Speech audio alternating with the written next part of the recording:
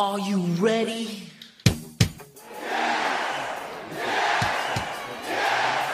Let's get ready to rumble! Can't wait. This is Moffat on the mic on the A1 Sports Network. Bow to the masters. Break it down.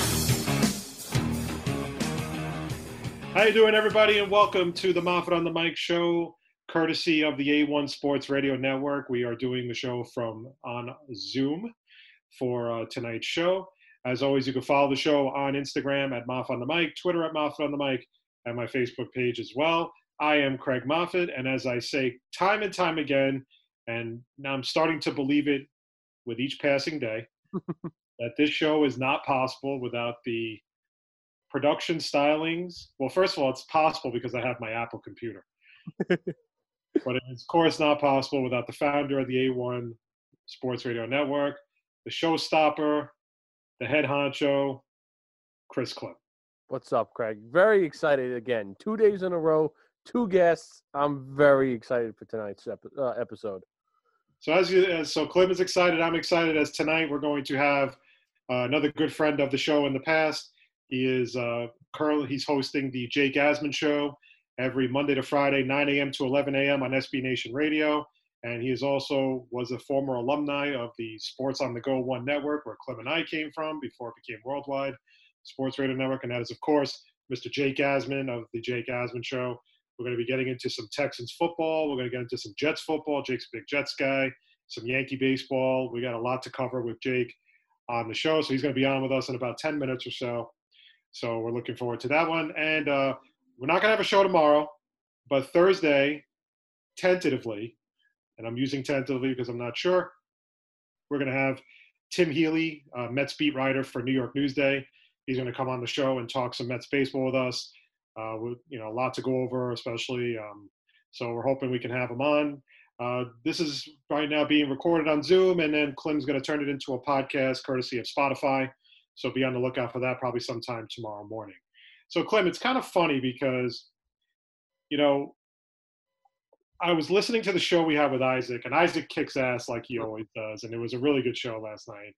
And I was listening to the part at the end when Isaac was asking me for advice on being a dad. Right. My wife had me sitting next to me while I was giving the advice, and my wife looked at me and, swear to God, she turned around and said, she's like, that's really good advice. Now, my wife and I don't agree on everything. Mm-hmm. More times than not, we don't. Right.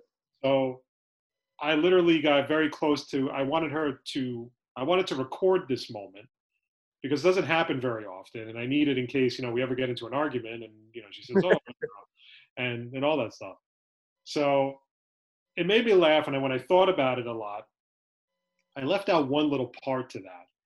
And I kind of told him, but I didn't say it the right way. And what I was saying was, when you do things, when you teach your kids stuff that you're into, mm-hmm. It makes the stuff they like that you don't more tolerable.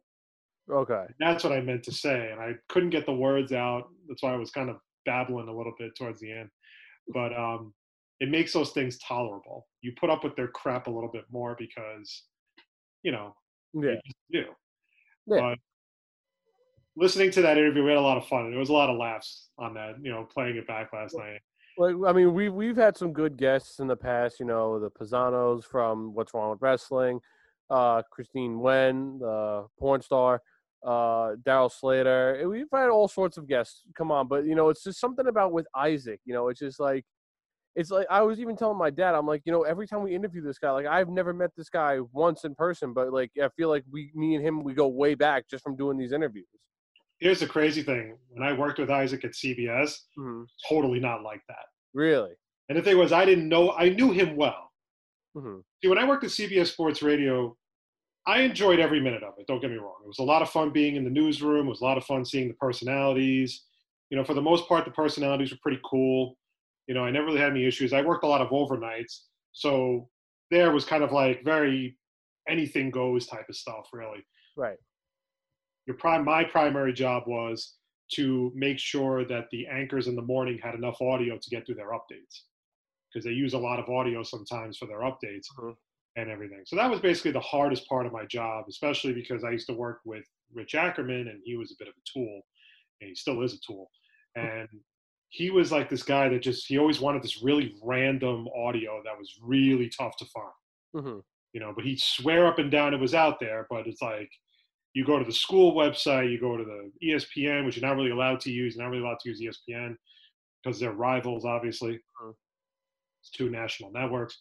But you had people there that were very cliquey, and they were kind of in their own little world together, and they didn't like any outsiders and everything and all that stuff. And I think that's ultimately why I never made it there, because I feel like people kind of, I don't want to say the word blackball. I think that's a bit extreme. But I definitely think it was favoritism towards like other people, But then you had guys like Isaac, who were super cool, super nice, always willing to help you out when you needed it. Yeah. And it's kind of funny because I owe our relationship with Isaac to Jake, because Jake, when I reached out to Jake to be on our show when we were on Worldwide. And then I asked him to put me in touch with Isaac, because I told him, I was like, I used to work at, and Jake will tell you that he saw my name on a list of people working at CBS Sports Radio, but that was an old list, obviously. And then he put me in touch with Isaac, and then Isaac's been on our show ever since. So I owe our relationship with Isaac and him being on our show to Jake. Because I don't think if I ever got in touch with Jake, we would have never had Isaac on. Because I would have had no way of getting in touch with Isaac.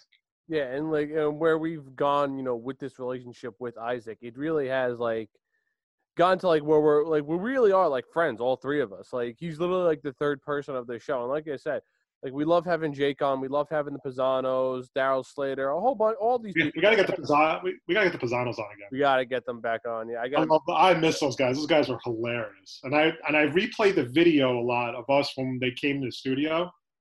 They were outstanding. I loved every minute of hanging out with those guys. Yeah, and another surreal moment too, because like my buddy turned me on to their podcast, and because my buddy's a big wrestling fan, so he was like, "Oh, you got to listen to these guys. They're awesome."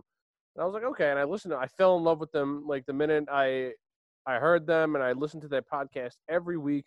And the fact that they were able to come into the studio and do a show with us was even better, because it was like, wow, like I listen to these guys every day, and now I get to do a show with them. This is really cool.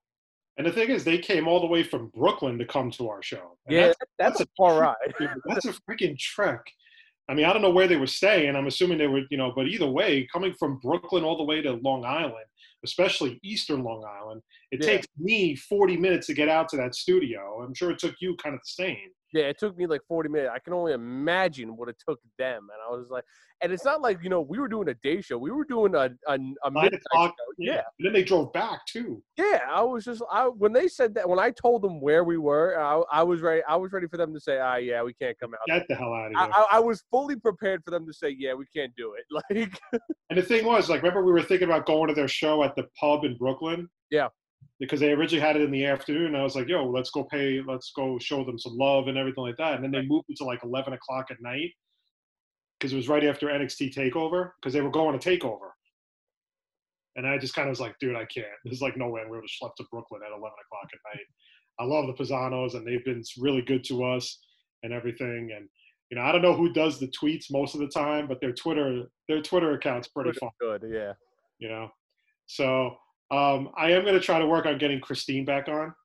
Oh, that was great. I really want to try to get her back on. She was a lot of fun. She was definitely, and I like kind of having that women's perspective on sports on the show. I think that's pretty important as well. So we're going to be doing a lot of cool things here. And, Clem's definitely been working the phones and stuff. I mean, we just got to do what we keep doing. Just keep reaching out to, reporters, wrestlers, maybe we can even get in touch with the Creative Pro guys about coming on.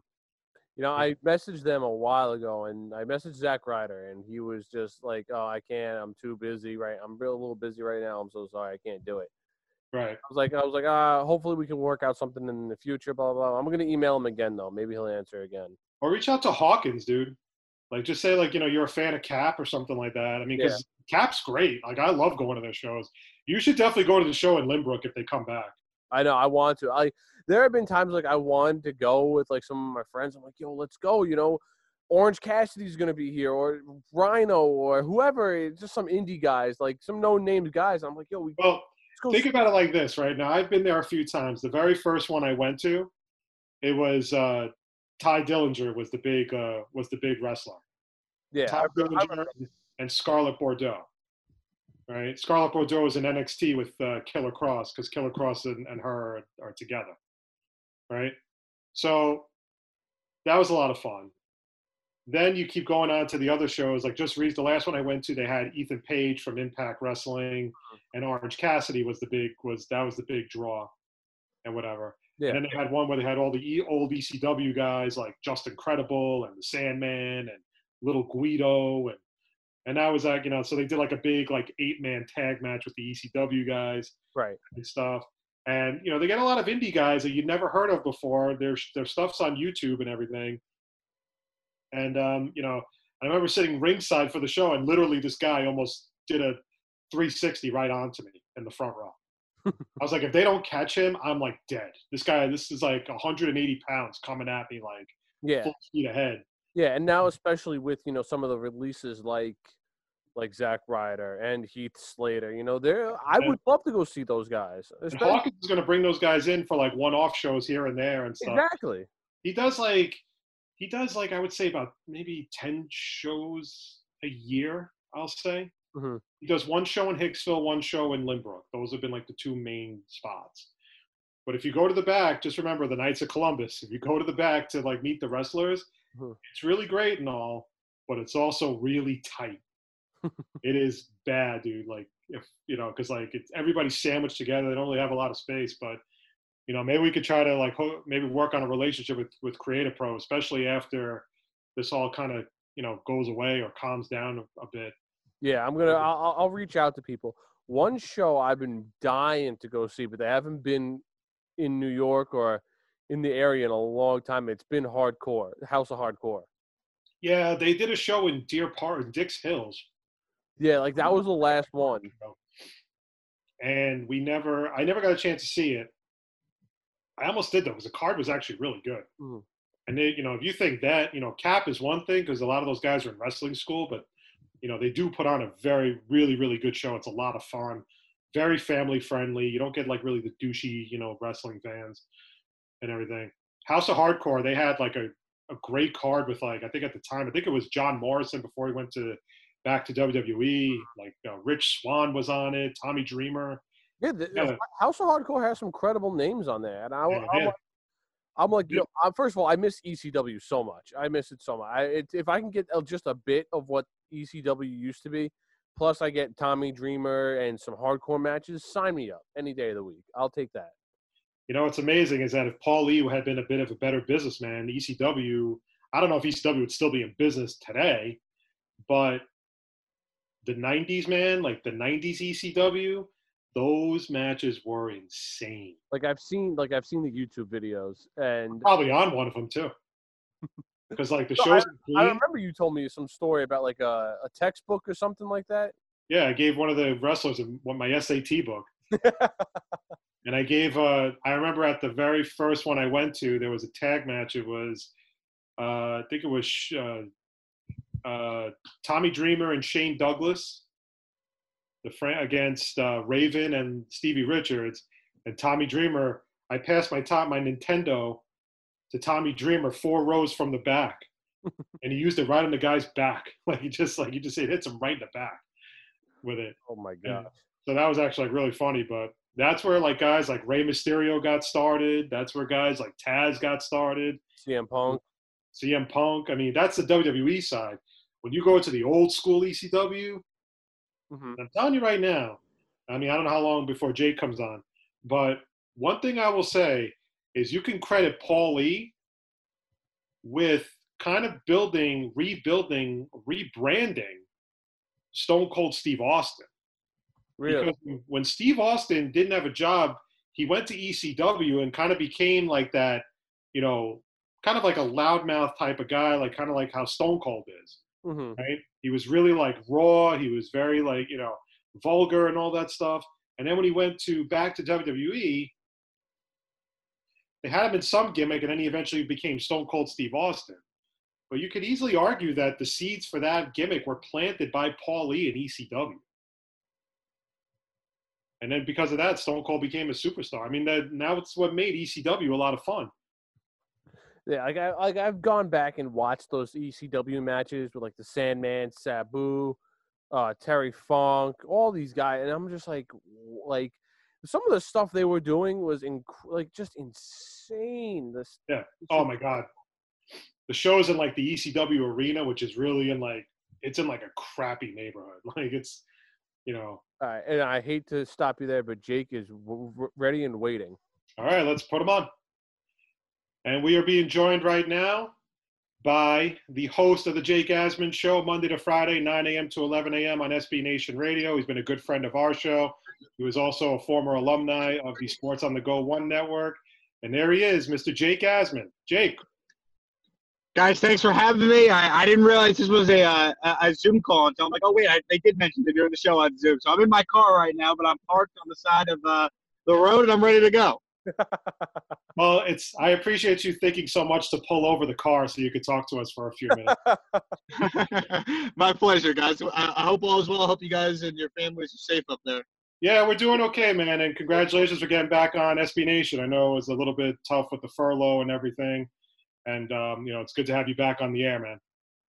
I appreciate it. Yeah, it was weird. It's like, you do daily radio for so long, and then all of a sudden it's just like you stop going to work, and you're just like, all right, well, what do I do now? So I'm just glad that there was an opportunity to come back, and we were able to work it out, and just thankful for the opportunity, because I certainly missed having the platform to do a show every day. No, definitely. And then I noticed that you were on a very long laundry list of movies you were watching on demand.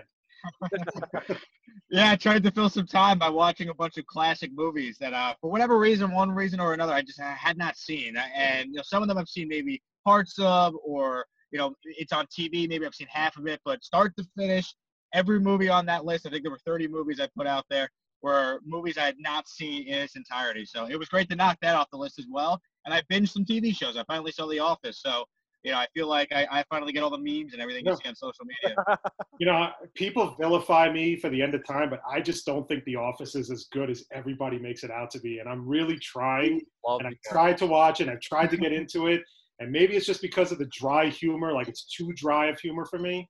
But I tried, and people get so mad at me for not being into it, and I can't get into it. Like I just cannot get into that show at all. Like I really did try though.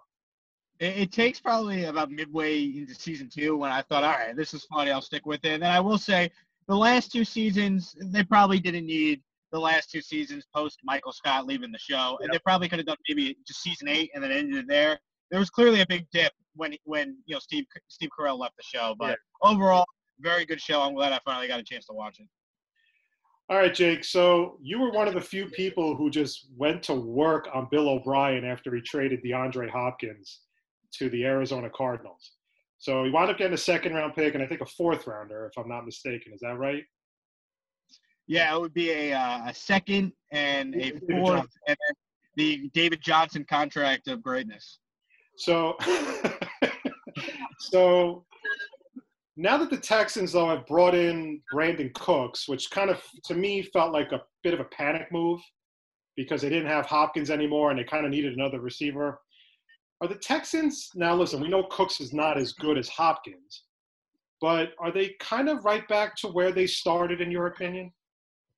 Yes and no. I mean, in theory, if their team is healthy, I think talent-wise, they can make up not having DeAndre Hopkins. But the one thing about Hopkins that I think is a bit underrated is the guy doesn't miss games. He's missed, I think, 1 game in his entire career. And, one of those games that he missed, or maybe it was 2 games in his entire career, and one of them he missed because the team was just resting him because it was a meaningless game in Week 17 and he was banged up a couple of years back. So this guy always plays. He's durable. He makes plays. And the guys they're relying on now at the receiver spot, a guy like Will Fuller, when he's out there, he's a really good player, but he can't stay on the field. He can't stay healthy. He's always dealing with some sort of, soft tissue injury.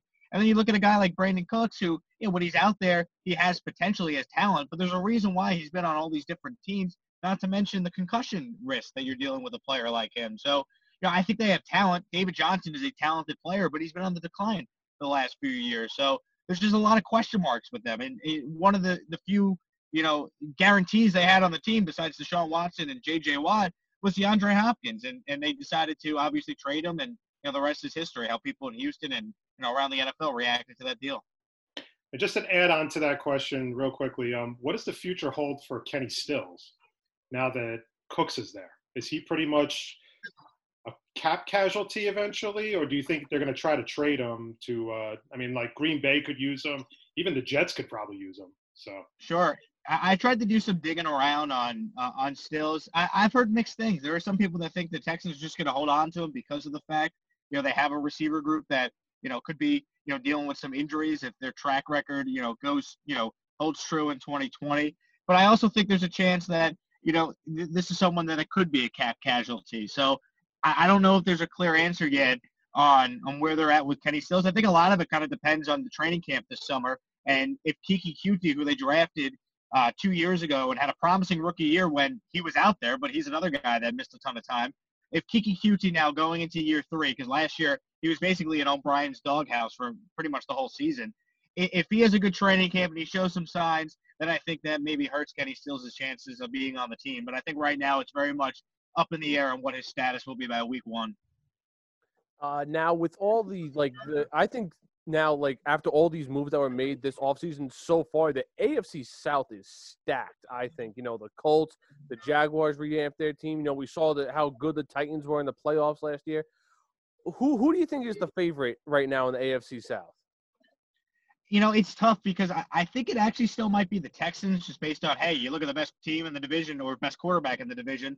I think it's still Deshaun Watson, but to me, Tennessee's got the best roster in the division because of what they could do, from a defensive standpoint, and obviously what they have, at running back with Derrick Henry. But the question with Tennessee is going to be, all right, Ryan Tannehill's been, for the most part, an average to slightly above average quarterback in his career. Last year, he obviously took off. He played great, win comeback player of the year. Can he replicate that? Is he someone that, kind of figured it out later on in his career, or is he kind of a one-hit wonder like we've seen some quarterbacks have really good years and then, go back to what they normally are? So I would still lean Houston because I think, Deshaun Watson is that special. But I'm not going to discount what the Colts have done. I think the question with them is obviously Phillip Rivers. I mean, the guy last year was not good. Statistically, he wasn't good in just the eyeball test. I just thought, he looked like a guy that lost a significant amount of, his greatness that we saw for so much in his career. So I think it's a muddled division. I think you can make a case for 3 of the 4 teams. And, it'd be funny if Jacksonville makes a run after everyone's saying they're tanking and whatnot. But we'll see what Gardner Minshew turns out to be, getting a chance to be, the week 1 starter and really, try and, take a stranglehold of that position going into his second year. So it's a fascinating division. But if I'm making a pick, give me the team that has Deshaun Watson. So I'd still say Texans, but I'm not very confident when I say that. We're talking to Jake Asman, host of the Jake Asman Show, Monday to Friday, 9 a.m. to 11 a.m. right here on SB Nation Radio. Definitely check it out. I want to switch over to the Jets, if you're okay with that. I'm sure you are. The pain, yes, of course. Okay. I am convinced that last year, if Sam Darnold had played a full season, he would have had a much better year than it looked under Adam Gase. Because when I looked at his stats, he had 19 touchdowns, 13 interceptions. He was really strong, I thought, the second half of the season. Sure. And half of those picks were in really 2 games. The games were the Patriot game where he saw ghosts, and then the Jaguar game right after that where he threw 3 picks. Am I wrong to think that Sam Darnold can thrive under Adam Gase? And is it possible he could easily throw like 30 touchdowns this year? Yeah, Craig, I agree with you. I mean, I am one of probably the biggest Sam Darnold. I don't even want to call myself a Sam Darnold defender because I think I'm a realist. I think if you look at Sam Darnold and what he went through last year, people forget the Jets had a winning record when Sam played. They were 7-5 post-mono. They were 7-6 overall when he played. And let's also acknowledge that week 1 against Buffalo, where they blew the 16-0 lead, which is still just I cringe when I have to watch highlights of that game. I was in Georgia getting updates on my phone at a wedding. It was a nightmare. And Darnold obviously is playing with mono in that game. You don't just get mono 2 days later. So he's obviously under the weather, and he said he was sick in that game. So, I look at Sam and I go, if you're an NFL fan, you're probably not watching every Jet game. When the Jets are 1-7, you're probably not watching the Jets like a Jet fan is. But if you watch Sam Darnold play, you see how special he is. You see that he had no offensive line and barely any, weapons on the outside. They lost Quincy Enunwa early. The line got beat up. Mike McCagden's, offensive line strategy, there wasn't a strategy. They never addressed the line. It was a joke. One of the first moves Joe Douglas made was trying to get the center from Carolina to come out of retirement, whose name is escaping me, but he was horrendous. Matt Khalil. Thank you. Ryan Khalil. Ryan Khalil. Yeah, Matt Khalil was here in Houston, and he was god-awful as well. My goodness. But, so it's like when you watch Sam Darnold play, if you're a Jet fan, you should be excited about the future because you see the tool sets there. You see some of these special moments, some of these plays. And I really believe if they surround them with the right players and the line is better, which I think by accident Joe Douglas has already improved this offensive line. I think he can take a huge step in year 3. Yeah. One thing I was watching a lot of the I was watching some YouTube videos of Jets games from this past season, and some of the throws that Darnold makes are just like you can't teach that. Like the way he scrambles and finds that receiver in the corner, he's got a beautiful touch on the ball. I mean, I really think that under this team in a second year under the same offense, and you're bringing back guys who also have experience in this offense, like Jamison Crowder, Chris Herndon, Ryan Griffin, even a guy like Vincent Smith, who when you were on our show last, you hyped him up. You liked him from when he was on the Texans because they got him off the Texans practice squad. I mean, he's have a year of experience now under this offense. I think this offense could really thrive in 2020. I agree with you. And I think, you look at some of the weapons. Everyone wants to talk about, the Jets have no weapons. And, do they have an elite wide receiver group? No. But I think it could be above average. I really do. I think you look at Jamison Crowder in the slot and what he did last year. He was outstanding. I think if you look at the 2 tight ends you mentioned, Ryan Griffin's another guy that was a really shrewd move that Joe Douglas made right before the start of the year. He played well. Chris Herndon, we didn't see at all last year, but we watched him as a rookie, really have that great chemistry with Darnold, towards the back end of 2018. So I think you look at what they did. It starts with the offensive line because we all realize just how poor it was last year. If the line's better, Sam will be better. If the line's better, Le'Veon Bell will be better. And I really think, Denzel Mims is going to come in and be a day one starter and be an instant contributor for this team. So I look at the Jets and I'm cautiously optimistic. Listen, this was a team that was 7-9 last year, and they very easily could have been 9-7, 10-6. And there's an extra playoff team now available in the conference. New England doesn't have Brady anymore. Anything short of the Jets playing meaningful games late into the season is just unacceptable. It's been 10 years. It's time to make the playoffs. Yeah, that's one thing I've noticed about Jet fans is I've noticed Jet fans on Twitter and everything, they love Joe D. I don't really see them ripping Joe Douglas very much, unless maybe I'm following the wrong Jet accounts. I don't know. But I see a lot of praise every time he makes a signing, that they really like what they're seeing from him, just rebuilding that old line, to get guys like Connor McGovern, which I thought was a great pickup, and Greg Van Roten from the Panthers. And then he went double down on it by getting Becton and the kid from Charlotte in the 4th round, Cameron Clark. All you need to know about, what Joe Douglas thought of the Jets offensive line is that they don't have a single starter coming back that he was responsible for, right? You look at Alex Lewis, that was a trade that he made over the summer. He's the only guy that's returning on that offensive line right now. So, yeah, I mean, I like what Joe Douglas has done. He said he was going to get Sam weapons. He said he was going to get Sam protection, and he's done that so far. I would have loved to have seen them, find another wide receiver that can come in and make an impact. But I'll tell you what, guys, I think Rashad Perriman is someone that could have a really good impact right away. He's basically, maybe a lesser Robbie Anderson, but I can see Perriman and Mims being really good on the outside together. Obviously, we know about Crowder in the slot. I like what they have, and I really think that if Sam just could stay healthy, he's going to take a huge step forward being in this offense for a full offseason and really hit the ground running when the Jets start the season. I am, as I keep saying, cautiously optimistic that the Jets can be a lot better than people think. No, and I 100% agree with you. And the one thing, I like about Sam Darnold is, and the one thing it just feels – I feel a lot more confident with Sam Darnold going into his year 3 than I did with Mark Sanchez after him leading the Jets to 2 AFC championship games. Like, there's just something about Sam Darnold you can see when he plays, the way he commands the huddle, that you just love. And we haven't had a quarterback like that since probably Vinny Testaverde was the quarterback for the New York Jets. I always appreciate Mark Sanchez for what he did, but, it's just something about Sam Darnold, the way he commands, the way he plays, that you just got to love and feel confident in him. And, yeah, I 100% agree with, Joe Douglas got the weapons. He got the line that he needed. And I think Sam Darnold's going to thrive in year 3 in the Jets offense. I'll tell you what, I think about this often. Imagine, the Jets had the offensive line they had in 2009 and 2010 right now. We'd be talking about a team that it would be a legitimate Super Bowl contender. That's how special those lines were, Mark's first 3 years in the league when they led the NFL in rushing. So I think there's no doubt Sam has a chance to be, not just a good quarterback, but a great quarterback. But it comes down to his health, comes down to how the rest of the team plays around him. And, I'm optimistic that he's going to be that guy. And I think another underrated part about the Jets is their defense finished in the top 10 last year with all the injuries in the world on that defense. And Greg Williams has found a way, to have different guys come and play. And, we've never heard of some of these guys that now had valuable playing experience last year that now go back to being backups. And all of a sudden the Jets have a whole lot of depth on the defensive side of the ball. Mosley's coming back. Avery Williamson's coming back. You look at the Jets linebacking courts as deep as any in the league. So I'm very optimistic about Sam, of course, but I think, you look at the Jets defense last year, I think it's criminally underrated how good they were given the circumstances they were dealing with.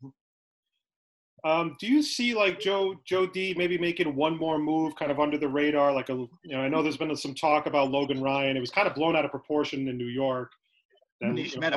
Yeah. one of our favorites. So I can't stand, but that's but do you see another move? Because right now it's quiet, and this is also the time where I think that Douglas might pounce on a guy like whether it's a Logan Ryan or maybe Larry Warford for the line, although I'm not sure if he'll go line because I think he's pretty content with what he's got. Or maybe dark horse, Clowney. I think it'd be tough with Clowney depending on how much money he wants. I don't rule it out, especially Logan Ryan. It just seems like, the Jets made their offer. He's trying to shop it around and get more money, and no team has been able to offer him more money, which is why he still remains a free agent. I do think ultimately, he'd be the guy out of the 3 you just mentioned there, Craig, they'd sign. I also could see a scenario where once training camp starts and we have an idea of when that's going to be and things, get back to, some semblance of normalcy this summer, I can see the Jets bringing in a veteran wide receiver to camp and giving that guy a chance to make the team. I think they know that they're going to have Perryman and Mims as their outside receivers and Crowder on the slot. But you look at the depth, and behind Vincent Smith, there's a bunch of question marks, and they have a bunch of undrafted rookies that they brought in. So I can see them maybe adding a veteran wide receiver. But I think, for the most part, unless it's Logan Ryan, I'd be a little surprised if they made any other, big splash at this point. So how happy were you that Tom Brady is going to the Tampa Bay Buccaneers? It's thrilling. It really is. Because I'm friends with so many Patriot fans. I went to college with a lot of them, and it just, we've been tortured our whole lives by Tom Brady. So, it's nice that not only did he leave New England, but he went to the NFC. He's playing for the Bucs. So it's not like he's still in the conference or the Jets are still going to have to deal with him. To me, my dream scenario is Brady goes out there and plays great for the Bucs, and the Patriots are 2-14, or not 2-14 because we don't want them to get Trevor Lawrence. But let's say the Patriots are 5-11, and it's just not good. And Brady's great, and he's excelling elsewhere because I want to try and inflict as much pain as possible to every Patriot fan. So I think that's the best way to try and do it. New England's awful, and Brady's leading the Bucs to the playoffs, and he's playing well, and who knows what happens. But in your opinion, do you think the Bucs are kind of maybe now that they have Brady, and listen, that offense is going to be insane with Godwin and Mike Evans, and of course, and O.J. Howard, Cameron Brate, just to name, I'm sure there's more that I'm missing. But do you think the expectations on them are at an all-time high? Pretty much it's Super Bowl or bust in 2020 for them? I think it's certainly high. The Bucs haven't made the playoffs in so long that I think just getting there would be a big accomplishment for them. But you look at, what they have, defensively, they were a top 10 rated defense last year. Todd Bowles, awful head coach, but he's a very good defensive coordinator. So he did a nice job last year. You look at what they have, weapons-wise, you just mentioned it. Anything short of the playoffs, I think would be a big disappointment. I think the NFC is loaded, so it could be tough to be Super Bowl or bust. But if the Bucks, I don't think the Bucks are going to be like this year's version of the Browns from last year. I don't see that happening. I think Brady's too good. I think Arians is not Hugh Jackson, or he's not Freddie Kitchens. Like I think you have a good head coach, a quarterback with the best weapons he's ever played with around him, that's highly motivated to leave New England and play well. I see the Bucks being probably at least a 10-11 win team, and maybe having the opportunity to go to a Super Bowl. I wouldn't pick them, but I think they're certainly in the mix. They've earned that right after what they've done. I'm going to switch it over to baseball for a second. I need you to tell me if I'm crazy or if I'm right. Before this whole coronavirus thing started up, the biggest news in the world, in the sports world, was the Houston Astros cheating scandal. Now, my conspiracy is that the Houston Astros released the COVID-19 virus onto everyone. Oh God! Just to get the I told you not to tell him that on the show. Just to get the news off them, and it spiraled out of control.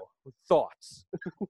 It's funny. As you were saying that, I was thinking in my head, I was about to blurt out, yes, the Astros were the ones who created Corona. And then you ended up actually saying it. So I'm like, all right, there we go. It's funny because you're right. That was the biggest story. And now it's like, not only do none of the players get suspended, not only does the title not get vacated, but they don't even have to deal with fans that were going to be vicious to them when they go on the road and boo them the whole year. They don't even have to deal with that now. So you talk about a team that is kind of like been able to, slide right under the radar through all this. It's been the Houston Astros for sure. But is this kind of something with them that's maybe like this whole pandemic and the fact that even if we have baseball at this point, and I'm not really that optimistic about baseball because I just don't see a full-fledged plan in effect by now, or at least something that's really close. Now you have the players union and the owners, haggling over money, and outside of the no fans thing, I just don't really see an ironclad plan where the players are going to be protected from possibly getting sick. So in many ways, is this a blessing in disguise for the Astros to deal with in 2020? Or do you think it'll just, in 2021, when their fans are, back in stadiums full-fledged, are they just going to get destroyed in 2021 by the fans? Yeah, I think obviously that will be, there'll be fans that are going to boo, but it's not going to be nearly as intense and nearly, as crazy of a story as it would be if it was, coming off the heels of, the revelation of the scandal coming out and boom, here comes the season. I think it will feel different if and when that does happen. And who knows, maybe by the playoffs this year, fans will be able to go to games. And how crazy would it be if, the Yankees and Astros meet in the ALCS and it's the first time fans are allowed, in the stands, just something like that. Yeah, but it's just crazy timing, right? I mean, the Astros were going to be the villain, and they'll still be the villain, during the season, but it's going to be a totally different dynamic if, there's no fans in the stands like we all expect. They were getting beamed during spring training. They were getting hit during spring training. It was crazy. Not by a guy like that wasn't going to make the roster. I think it was by like one of the actual starters on a team. They were like, I think Altuve got hit once. I think somebody else got hit. I think Bregman got hit once. And I mean, if they're getting beamed in spring training, it was only a matter of time before it was going to happen, in the regular season. Yeah. Yeah, there definitely were going to be some incidents. I mean, baseball was trying to put in rules to, try and guard against, bench clearing brawls and guys being thrown at. But you knew players always take matters into their own hands. And, baseball has all those unwritten rules. So you knew there was going to be, I'm sure multiple incidents during the season. There still might be. It's just a totally different dynamic when you're going to be doing it in like, an empty stadium. But it's still going to be compelling. I mean, when they do play, teams, because there's no crowds, maybe we have field mics pick up things different players are yelling at different Astro players. So I still think it's going to be compelling TV to watch, when the baseball season hopefully does come back. Now, I was going to say, you're a Yankees fan, but you cover sports in Houston. When the scandal came out, as a Yankee fan, how did you feel? And then, like, as a sports reporter in Houston, how did you feel? Well, it was interesting because the show I do on SB Nation Radio is a national show, even though we're based here in Houston. Mm-hmm. So I kind of looked at it from the national perspective. And then, it was really interesting getting the chance to be on, ESPN 97.5 here in Houston locally and talk about it because it's kind of two different perspectives. As a Yankee fan, listen, I felt they got off. I felt they got off pretty easy. I thought Manfred didn't do a good job. I understand his argument was, well, I had to give immunity because I needed to get information. Yeah. Oh, I couldn't suspend the players because the union wouldn't let me. Well, at least try. Make Tony Clark, the head of the union, look like the bad guy. Like, show the baseball fan that you care about the integrity of this sport rather than just letting these players, and in what your investigation called a player-driven scheme, show some guts and do something about it rather than, let them off the hook. And, the thing they could have done is they could have vacated the title, because now, Astro fans are big. We're still World Series champs, but no one looks at that cleanly. Like anytime people talk about the Astros, they're always going to be linked, to that scandal. So Manfred could have done that. I just thought the punishment was weak. Getting rid of AJ Hinch and Jeff Luhnow, giving them suspensions. I just didn't think, it was the appropriate type of punishment. And, I think a lot of Astro fans, recognize, what the team did was wrong. But here's where I will agree with the Astro fans here. A lot of them could acknowledge, hey, we did this. It was bad. It's a bad look for the organization and whatnot. But you can't tell us the Red Sox didn't have any idea what was going on. Alex Cora can't go from, being our bench coach in 2017, going to Boston in 2018 as the manager, winning the World Series. Red Sox get caught for cheating, doing something similar to the Astros, and the report from baseball says, oh, Alex Cora didn't know it was going on. Like, we're supposed to believe that the guy that was, the quote-unquote ringleader in Houston went to Boston, did another type of cheating scandal, had no idea what was going on. It's just, that's where I kind of feel like, all right, the Astros, yeah, they deserve to be slammed by everybody, but the Red Sox, they've kind of been given a free pass here in a sense as well. Mm-hmm. With the Astros, do you think that since in a year it won't blow over, but it won't be nearly as impactful as it is right now, what does that mean for AJ Hinch?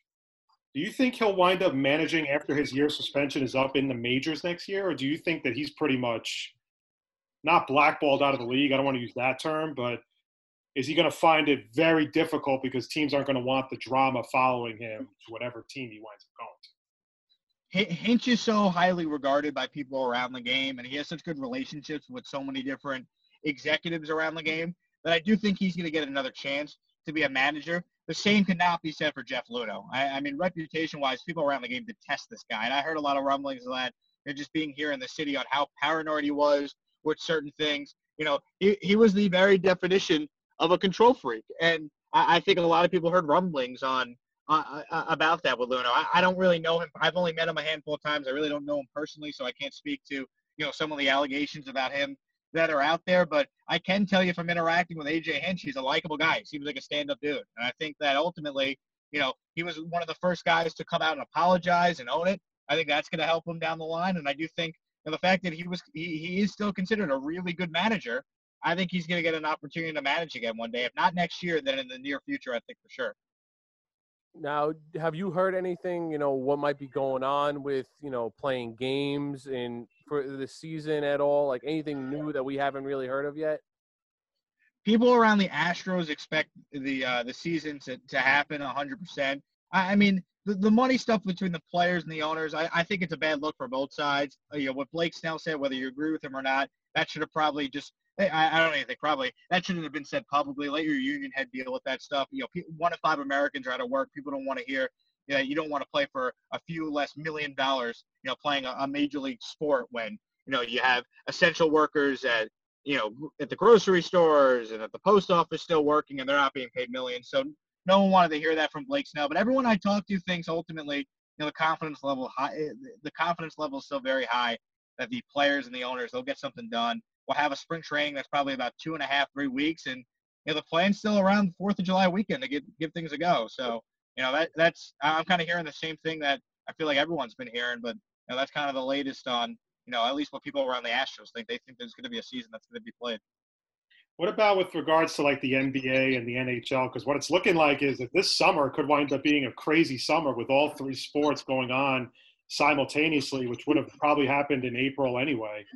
But NBA looks like they're kind of 50-50. The NHL seems like they're still trying to formulate this 2014 playoff thing. Do you see all 3 leagues back this summer? I you know what, I do see it. I really think that we're going to get to a point here where it seems like we're trending in the right direction. Like every day I'm reading this stuff that it seems like more and more that, we're going to have a resolution on both hockey and basketball. It looks like it could be the bubble city thing where it's like, oh, we'll go to Orlando if we're the NBA, or the NHL is talking about having 2 different cities, serving as the hub for their playoff system. But I do think these leagues are going to come back. There's so much money that's on the line and especially now in television revenue, when you look at these postseason contracts, that I think these leagues are going to do everything in their power to try and crown a champion. And, it's a little more complex with baseball because baseball has its full season to play. They can't do a biodome situation where they're just in one area for a full year. No one's going to leave their families for 5 months. But with hockey and basketball, it's just a couple of weeks because you're just talking about the playoffs. So I think it's very likely they get something done. And I do fully expect that we're going to have, an NBA postseason and an NHL postseason at some point. Now, considering, with this whole COVID-19 going on, Aaron Judge had a pretty serious injury before this all started. It's kind of like a blessing in disguise. Well, not a blessing because obviously, we know what's going on. But in Aaron Judge's sake, he and the Yankees' sake, he was going to miss like a month or two due to this rib injury. But now, the season's been delayed and whatnot, it kind of looks, better for that he'll start the season on time. But what do you think of his injury? Like what's wrong with him really? Because it's still a mystery to some of us. Yeah, it seems like he's still not fully recovered yet either, which is a bit of a concern if you're a Yankees fan, just because we were led to believe that, he'd be fine, whenever the season does return. And now, it seems like I heard Brian Cashman make comments last week that, right now he wouldn't be ready to participate in spring training if spring training were to start. So I think it's definitely a concern whenever he is healthy. He's got to stay healthy, for however long the season is for the Yankees. There's no doubt. But what frustrates me about his particular injury is that he suffered it last September making a diving catch in the outfield. I think it was September 18th. That's what's so hot about it. And so the fact that it took so long for them to diagnose what it was, and, he's doing all his off-season training and ramping up when he could have been resting, getting healthy in the winter, and then gearing up for the season, it just seems like someone, on the Yankees and the medical staff, I don't know how it happens, but it just seems like, the injury situation should have been handled better. And it's like we all know how bad it was for the Yankees with injuries last year. And it's like 2019 never ended. 2020, with Severino already going down and obviously Judge, getting injured here and maybe not being ready when the season does resume. It just feels like a continuation of what we saw last year. So here's my last question. I'm going to jump back to football. I want to get your thoughts on this whole new protocol now with regards to interviewing minority candidates, because it's been a huge topic for going on now, years. It almost just seems like the Rooney Rule is just there just to kind of interview a guy, but he's not really the guy that's going to get the job, but you're just kind of satisfying the rule. And Goodell had come out this possible rule of now building, if teams hire an African-American coach or a minority coach or an executive, they can move up in the draft as much as 16 spots if they hired both in the same year. To me, it just seems like it's a bit of a slap in the face to minority candidates, because it seems like you're only really hiring the guy because you want the draft. You like what the guy can do, but I think you might be happier with being in the moving up in the draft. But I wanted to get your thoughts on that as a possibility, because a lot of people seem to be really tearing it to shreds on Twitter and all social media. Yeah, and I saw that the NFL today, they basically announced that they were tabling, the draft pick compensation discussion for the minority candidates. I've talked about this on the radio show the last 2 days. I think clearly, there is an issue with the lack of minority coaching candidates and the lack of minority, GMs in the league. I think it's 2 African-American GMs and 4 African-American head coaches, or 3. And then, I think it's 4 minority head coaches, because Ron Rivera is, he's obviously not black. But you look at, kind of where the NFL is right now. I think what needs to be done is just, finding different ways, not to necessarily incentivize teams to hire minority candidates, but to give teams better opportunities, to be put in position where they would hire one. And actually, one of the suggestions I made on the show, I saw the league adopt today, effective immediately, that, moving forward, coordinators, when you're interviewing someone for a coordinator position, you have to speak to at least one minority candidate. They made it so it's not just one minority candidate you have to speak with when you're being a head coach. It's now 2. And they also did something I think that's so important. NFL teams can no longer block assistant coaches from getting essentially getting a promotion. So if you're a defensive line coach and you're the defensive line coach of the Jets, and the Green Bay Packers call you and say, hey, we want to interview you for our DC job. Well, the Jets could block the Packers from allowing their DC coach to go and interview for that job. So all of a sudden, now the NFL saying, well, you can't block assistant coaches from interviewing for jobs that would be a promotion. So that's another way where you just let, your top assistants kind of rise to the ranks a lot quicker, because what we've seen over and over again, outside of the rare exception like a John Harbaugh or a Joe Judge, who were special teams coordinators, the overwhelming majority of head coaching candidates were successful OCs or DCs. So you got to open it up where more assistants can rise to those coordinator ranks, and you got to open it up where people interviewing for those coordinator ranks are more minority candidates. So I do think some of the rules they did implement as of today are going to be positive in regards to trying to get more minority candidates in place. All right. Well, before I let you go, yesterday we had Isaac Feldman on our show. So he's one of our favorites, and we got into talking about what shows we're binge watching. So we need to know right now, before you get out of here, what show is Jake Asman currently binge watching? Oh, that's tough. So it was The Office, as I mentioned. I also was watching the show Dave, which was on Hulu and FX. That was pretty good.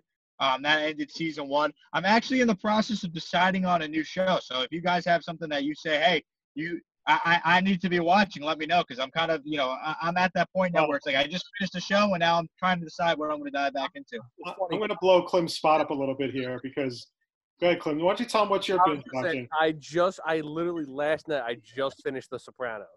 See, I mean, my God, look how far back he is. I know, I'm way far back, but Jake, I'm in the same situation as you. I just finished The Sopranos. I need a new show to watch, and I narrowed it down to 3. It's either Ozark, Peaky Blinders, or The Wire. Peaky Blinders is really good. I've heard really good things about Peaky Blinders. I'm still watching Narcos Mexico right now. Okay. That's one of my favorite. It's really good. Like, it's really, really good. Like, very deep, and Diego Luna is amazing as the main character. So it's on Netflix. If you can deal with the subtitles, because literally 90% of every episode is in Spanish, it's well worth it. So that's my suggestion. Yeah, I heard good things about all those shows you just mentioned. I will say, everyone keeps telling me Ozark. So I think I'm leaning towards that. But every show you said, it sounds pretty good. He is the host of the Jake Asman Show every Monday to Friday, 9 a.m. to 11 a.m. on SB Nation Radio. He is a good friend of our show. And we just want to say thanks to Jake Asman for just checking in with us and talking some Texans football, Jets football, and everything else going on in the sports world. We really appreciate it. Jake, stay safe out there, man. And like we said earlier, it's good to have you back on the radio, bro. Likewise, guys. Thanks so much for having me. Best of luck with the show. And I hope, you and all your listeners, you guys continue to stay safe up there. I'm definitely thinking about New York. All right, man. Take it easy. All right. Take care of yourself. You got it, guys. Thank you. All right. That was Jake Asman. Again, you can catch his show every Monday to Friday, 9 a.m. to 11 a.m. right here. I don't know why I keep doing that. On SB Nation Radio. Definitely check it out. He's awesome. And like I said it earlier, and I think you'll agree. If it wasn't for Jake, we wouldn't be having conversations with Isaac. I'm convinced of that. Look, and again, Jake, another great interview. Every time we talk to Jake, it's always so nice, it's just very clean, wholesome. We crack some laughs, and it's just a very good overall interview with Jake. He's in like a parking lot at like a Target somewhere talking on. So Jake's the man, and we really appreciate him helping us out and being on our show for a few minutes just to talk some football and everything. So I meant to tell you before Jake came on. So I texted Isaac late last night just to say, thank you for coming on our show and everything. And I just wrote, always a lot of laughs when you're a guest. And he just wrote, he wanted me to just kind of relay this message. He wrote, thanks, brother. I appreciate that. You and Chris are cool dudes. And we enjoy watching and enjoy doing the show. And he put something on Facebook that just made me laugh that he wrote moving up in the world or something like that. And it's like he wrote, Ictagon.com is evolving, and it's just basically a picture of like a desk, like a little desk, probably like what you have in your basement right now with an Apple computer on top of it and a microphone. Because if you watch the video of us doing it last night, man, that room he's in looked like something out of the movie Taken. Like it was like this little box of a room, But no, Isaac is cool, and Jake, again, thank you so much for being on our show. See, man, I wasn't wrong about Darnold, dude. Like, not to say Jake definitely reiterated what I was trying to say because a lot of people missed that part. You know, missing those games really, and the fact that he wasn't 100% against Buffalo. Yeah. I mean, watching him make those throws, if you go back to the videos of the games that they won last year when he played the Giants and they played the Redskins and, you know, and they played whoever else that, you know, they beat and everything, you really see some just amazing throws that he makes. Right. Whether scrambling, just the perfect touch. Like, he's got such a great touch on the ball, man. And, like, I really think he's going to, like, I'm not saying he's going to be like Drew Brees under Adam Gase. And it was kind of funny because I was reading something the other day about Gase, and I think it was on SNY. Ralph Facciano actually does an awesome job writing about the Jets and Giants and stuff. And he kind of, I guess he was interviewing like a couple of AFC scouts, or just, you know, he just made them, he didn't name them in the interview, but he basically said that, you know, Gase is who he is, but at the same time, he, you know, this person thought that it was unfair that Gase was labeled a quarterback whisperer and, you know, all that stuff. And, like, you know, people put a lot of crap on Gase to be this, you know, savior of teams and offenses and everything. And the Manish Mehtas of the world do this all the time. And, you know, and maybe it is unfair to Gase. You know, maybe that's not really what he is or how he patted him. You know, it wasn't like he was patting himself on the back like, yeah, if it wasn't for me, Peyton Manning wouldn't be anything, you know. I mean, that's very extreme to think that. Right. And I'm saying I think this is the first time in a long time that Gase has a quarterback that he knows can thrive. So if you think about when Tannehill was on the Dolphins, at the time, Tannehill wasn't that good. Yeah. Everybody expected Gase to turn Tannehill into Dan Marino. In Chicago, when he had Cutler was a lazy freaking quarterback. Everybody knew that. Yeah, he had, you know, he played okay. It wasn't like he didn't play bad, but you could tell just by the look on Cutler's face on the sideline, he just looked lazy. Like, he just looked like he didn't care. Yeah, exactly. But I'm saying, like, some of the things that Sam puts on the table, man, you just can't teach that. Like, you just can't. Yeah, and it's like I said, like, you know, it was just, there's something about him when you just watch him that you just feel like, you know, he's yards better than what Sanchez was after leading the Jets to 2 AFC championship games. You know, and I love, like I said, I love Sanchez for doing that. He helped us get to the AFC championship game. You know, without Sanchez, we don't get there. But, you know, it's just like, I feel like Sam is just yards in front of what Sanchez was at this time. And we haven't had a quarterback we were this confident in since Vinny Testaverde. But here's another thing I'm going to drop on you, and I know you're going to be a little caught off guard when I say this. I'm even convinced that with the right coaching, and if he hadn't been thrown out to the Wolves so quickly, I think Geno could have been a decent quarterback for the Jets. You know, it's funny. I don't disagree with you because I'm this may be been like a few weeks back. I'm in one of my Jets Facebook groups, and one guy was just like, oh, why did Geno Smith never get a chance? So I looked back, you know, before I said anything dumb on Facebook where I looked like an idiot, I looked back at some of his stats and some of it. And, you know, he led the Jets to an 8-8 record his rookie year. Not bad rookie year, especially with a team where he had no one.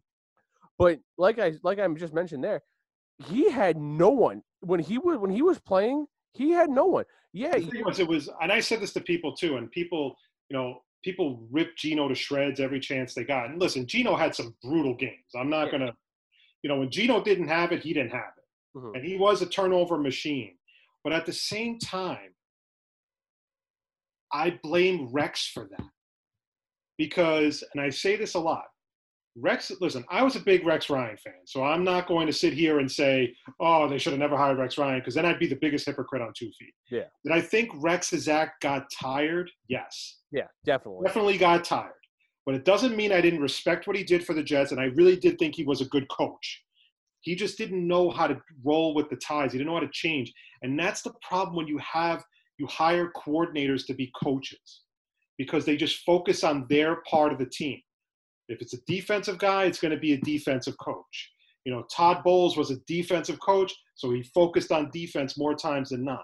He didn't teach anything to the quarterbacks. Yeah. He didn't teach anything to the receivers or the running backs and all that stuff. He didn't run the offense. And you do see this situation like that now with Gase and Williams. Although it's pretty simple. Gase probably just says, you will control the defense. I'm not going to step on your toes. You're the defensive coordinator. You do what you got to do, and I'll run the offense. Yeah. The problem with Rex was, and I take it back to that preseason game where he put Sanchez in the fourth quarter of a meaningless preseason game against the Giants when he wanted that stupid trophy, that Snoopy trophy that they get when they win a game because it's the MetLife Bowl or something like that. That was a game you should never have put Sanchez in the fourth quarter against a bunch of linemen that have no chance of making the team. And you inadvertently got your quarterback hurt. Yeah. You were reckless and you were irresponsible. And it put an unnecessary burden on a guy like Geno Smith, who was a second-round pick, who everyone knew needed grooming, who wasn't ready to be an opening day starter in the league.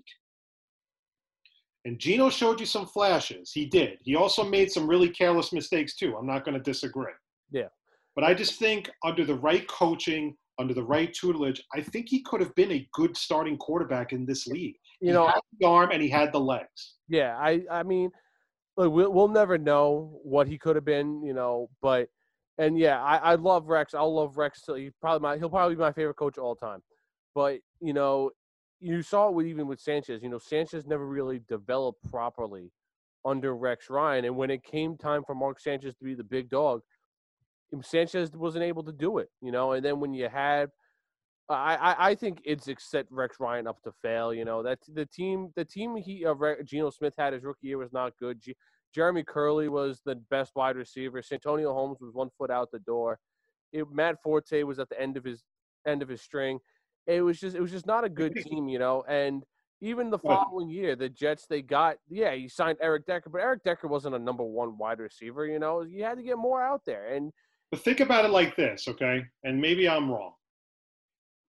This is the problem I've always had with the Jets organization in general.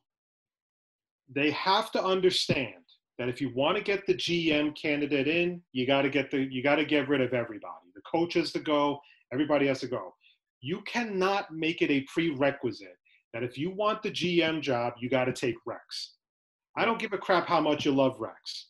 And yes, in 2009, 2010, they were a great team. They almost went to the Super Bowl back-to-back seasons. The fact is, though, is that if you're going to bring in a good GM candidate, a guy who, because you know what the GM candidate's going to want to do first, he's going to want to build his own team. Yeah.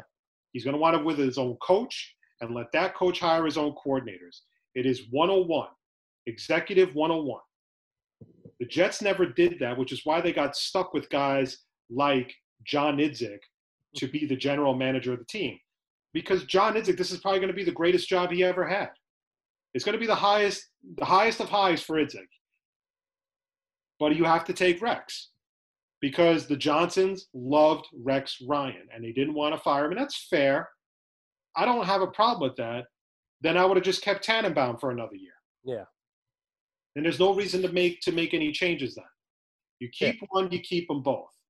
And then you go, now think about it like this. Imagine if we had Joe D during last offseason with Adam Gase. Okay? Joe D builds the roster exactly how he wants to build it.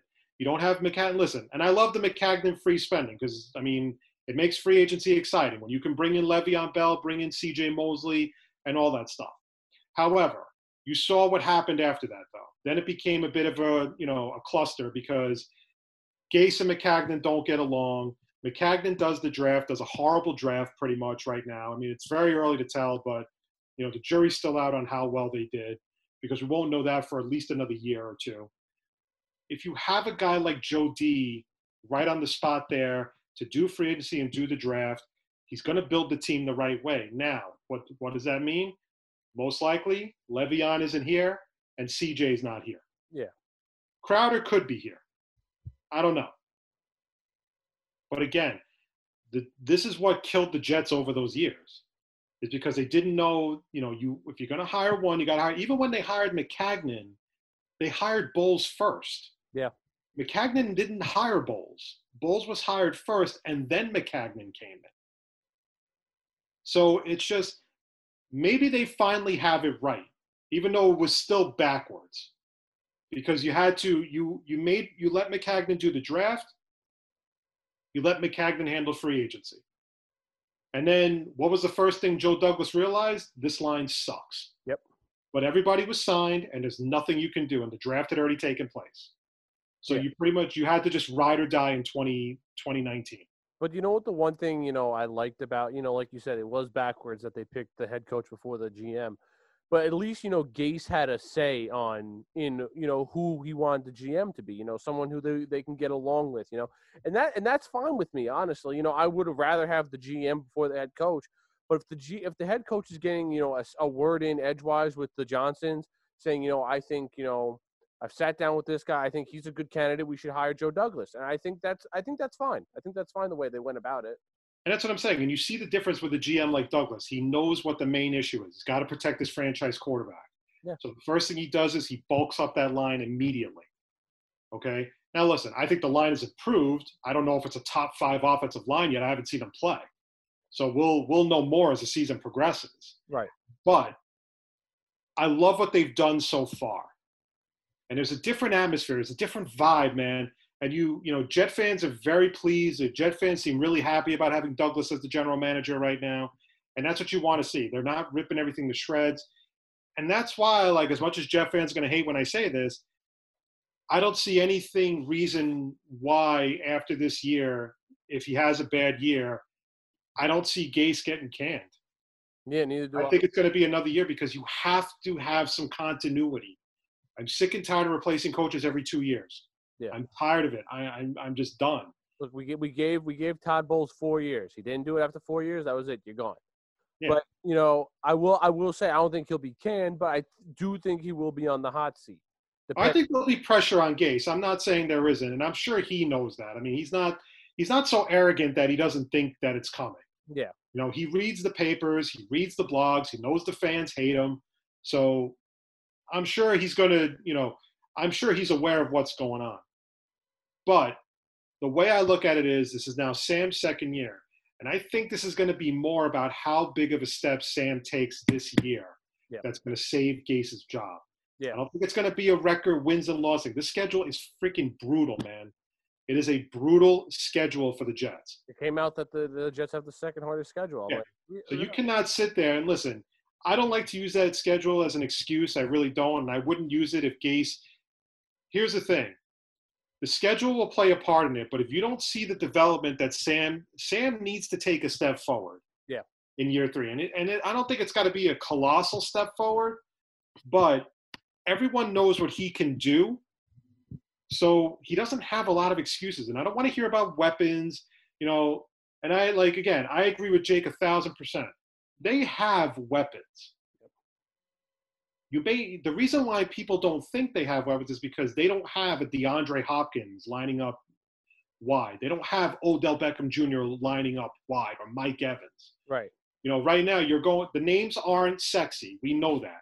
Rashad Perryman, Denzel Mims, Jamison Crowder. But I think having a healthy Chris Herndon for a full season and Ryan Griffin, who I thought was great for them last year, is going to play a huge role. And I think Le'Veon is going to have a bigger role than people think. Yeah, I think, you know, you can open up the playbook more now this year. Now that Le'Veon is, you know, he has the playbook under his belt for a year. Sam Darnold will be playing. Well, hopefully he'll be playing the whole season. You open up the playbook more, and you can really stretch out what Le'Veon can do. And Le'Veon, he can play wide receiver, and he can come out the backfield. You know, that was the big reason why he wanted to get paid like a dual position player, because he's that good, and he deserves to get the money that we gave him. But Gase has to open up the playbook more and see what we all know Bell can do. All right, Clem. Any parting gifts before we get out of here for Tuesday? Yeah, let me talk about the Sopranos real quick. Okay, that ending was such horseshit. I'll tell you what. You could take my parting gift if you need more time. That ending was such horseshit. First of all, I thought Tony gets killed. Spoiler alert for everyone who's listening. I thought Tony got killed though. Clem, your spoiler alert means nothing because everybody saw this like 5 years ago. So it's like, so I'm watching it and I'm like, oh, because in my mind I thought he was gonna die. So I'm watching it. They're in the restaurant, the last scene, and like they're setting up where he's gonna Got Jordy playing in the background and yeah, everything. like they're setting it up. They're focusing on everyone in the restaurant. I'm like, oh, this is who's gonna kill him.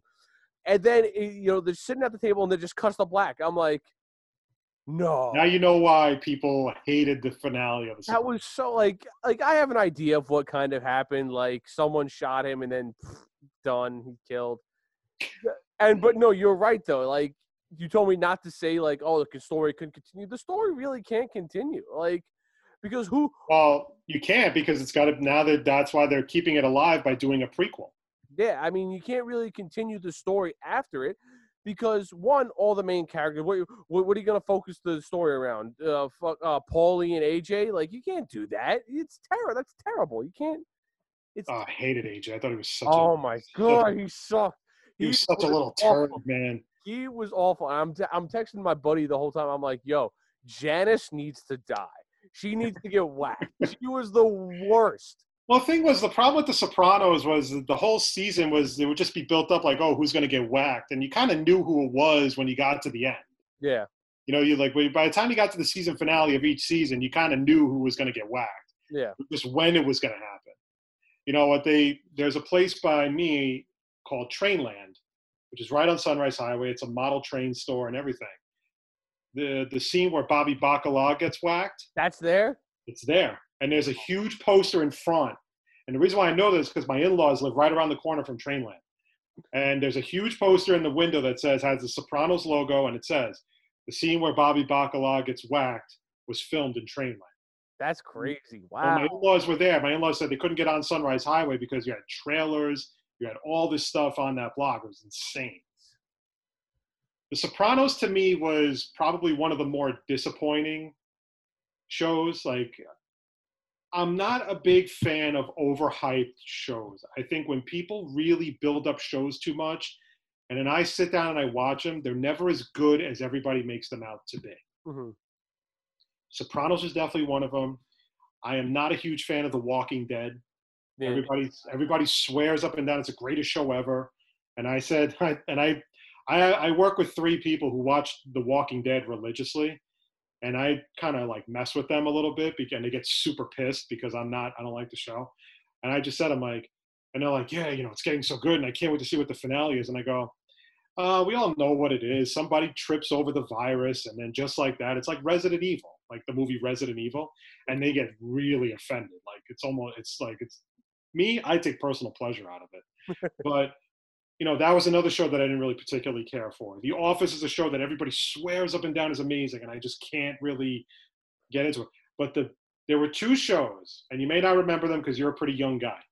2 shows that by far were the most overhyped, overrated shows, probably arguably of all time. One was Heroes. Heroes was a show on NBC. It was around the 2000s, so you might have been like in, I don't know, maybe June. When were you born? 95. 95. Yeah, it was probably gone by then. Heroes was basically about people that had supernatural powers. Each one had something different, and the big thing was like save the cheerleader, save the world. And Hayden Panettiere was, she was really hot back then too. She played the cheerleader and everything, and it was just like everybody had their different powers. The problem with the show was that they introduced so many characters, you couldn't keep up with who was who. And it got like ridiculous after a while. And like I just shut it down and I got so tired of it. Mm-hmm. And then the only other show that I really believe, that's actually one more. I'll give you one more. The X-Files I always thought was very overrated. The other show was Lost. Yeah. Lost was by far the most overrated show ever.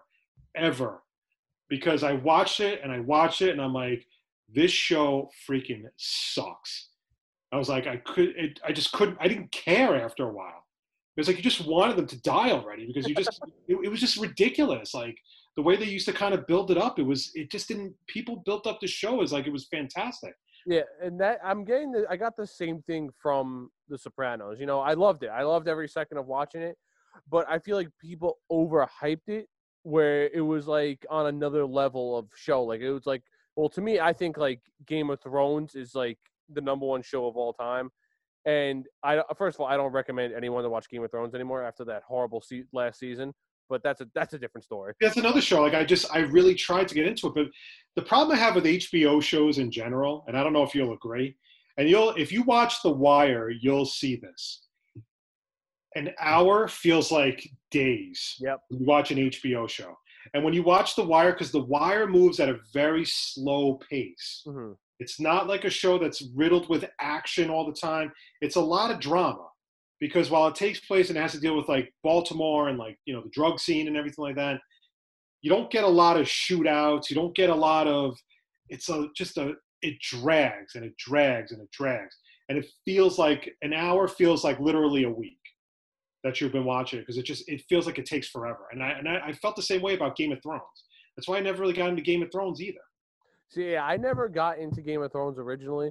And then my one buddy who I know would have never watched it, and he's like, yo, Chris, you got to watch it, man. It's mad good. So I watched it. I fell in love with it. I was a diehard Game of Thrones fan. And then when I watched the last season, I was like, I would, when people told me, oh, what show should I watch? I need a new show to watch. I'm like, Game of Thrones. Yeah.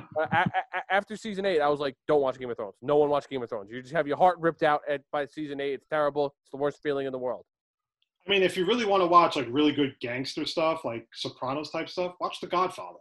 It's one of the greatest movies of all time. I gotta watch that. I'm a bad Italian. Godfather 3 sucks. Godfather 3 sucks. It's not that good and it's really long. But Godfather 1 and 2, like, that is the perfect thing to watch when you're like stuck in your house on a snow day. And you're not going anywhere, and you're not going anywhere, and you just sit in your basement or sit in your living room and just watch The Godfather all day. And it's such an amazing movie. That and Goodfellas are like my two all-time favorite. Love Goodfellas. I think my favorite like mobster movie is Bronx Tale, but I haven't seen Godfather. Bad Italian, and I get roasted all the time by my family members. They're like, "Oh, you ever seen The Godfather?" I'm like, "No," because every time I walk in on it, it's the scene when Sonny gets shot. It's the best scene ever. It's always that scene. It's so weird. You can't watch it on like AMC though. They cut out a lot, and exactly. You got to get it on like DVD or something like that, or on demand. Like if they have it like the uncut version, it's absolutely fantastic. Yeah, I gotta watch it. But yeah, every time someone's watching it in my house, it's always the scene when Sonny gets shot at the toll booth. I'm like, every freaking time. It's right here every time. Well, I'm glad you saw it my way about The Sopranos, because it really, like, at the end of the day, I was just like, yeah, it was nothing special. And then I had like the next morning, I'll never forget it too, because the next day at work, I argued with my friend he was in IT. And you got to be nice to the IT people in your job, because they'll fix your computer in like 5 minutes. If you're not nice to them, they won't fix it for 5 days. You got to be careful, right? So I tried to play it cool with him and everything. And when he said, and I quote, "There's so much more going on," right. There's nothing going on. There's not. All the good characters died. There's nothing going on. How many times have you and I heard that phrase? Oh, we're working on all this stuff, and and it turns out to be nothing. It's the same thing. It's fairly simple. Most likely, 99%, I'm willing to bet that it ended with Tony Soprano getting whacked. Yeah. I mean, that's the only thing I can come up with, because you can't continue the story, because the only good characters that were left in Tony's crew were Paulie and Patsy. So what are you going to do? You're going to revolve the show around those two? Absolutely not. What are you going to do? Revolve the show around AJ going into the military? No. No one cares about Meadow.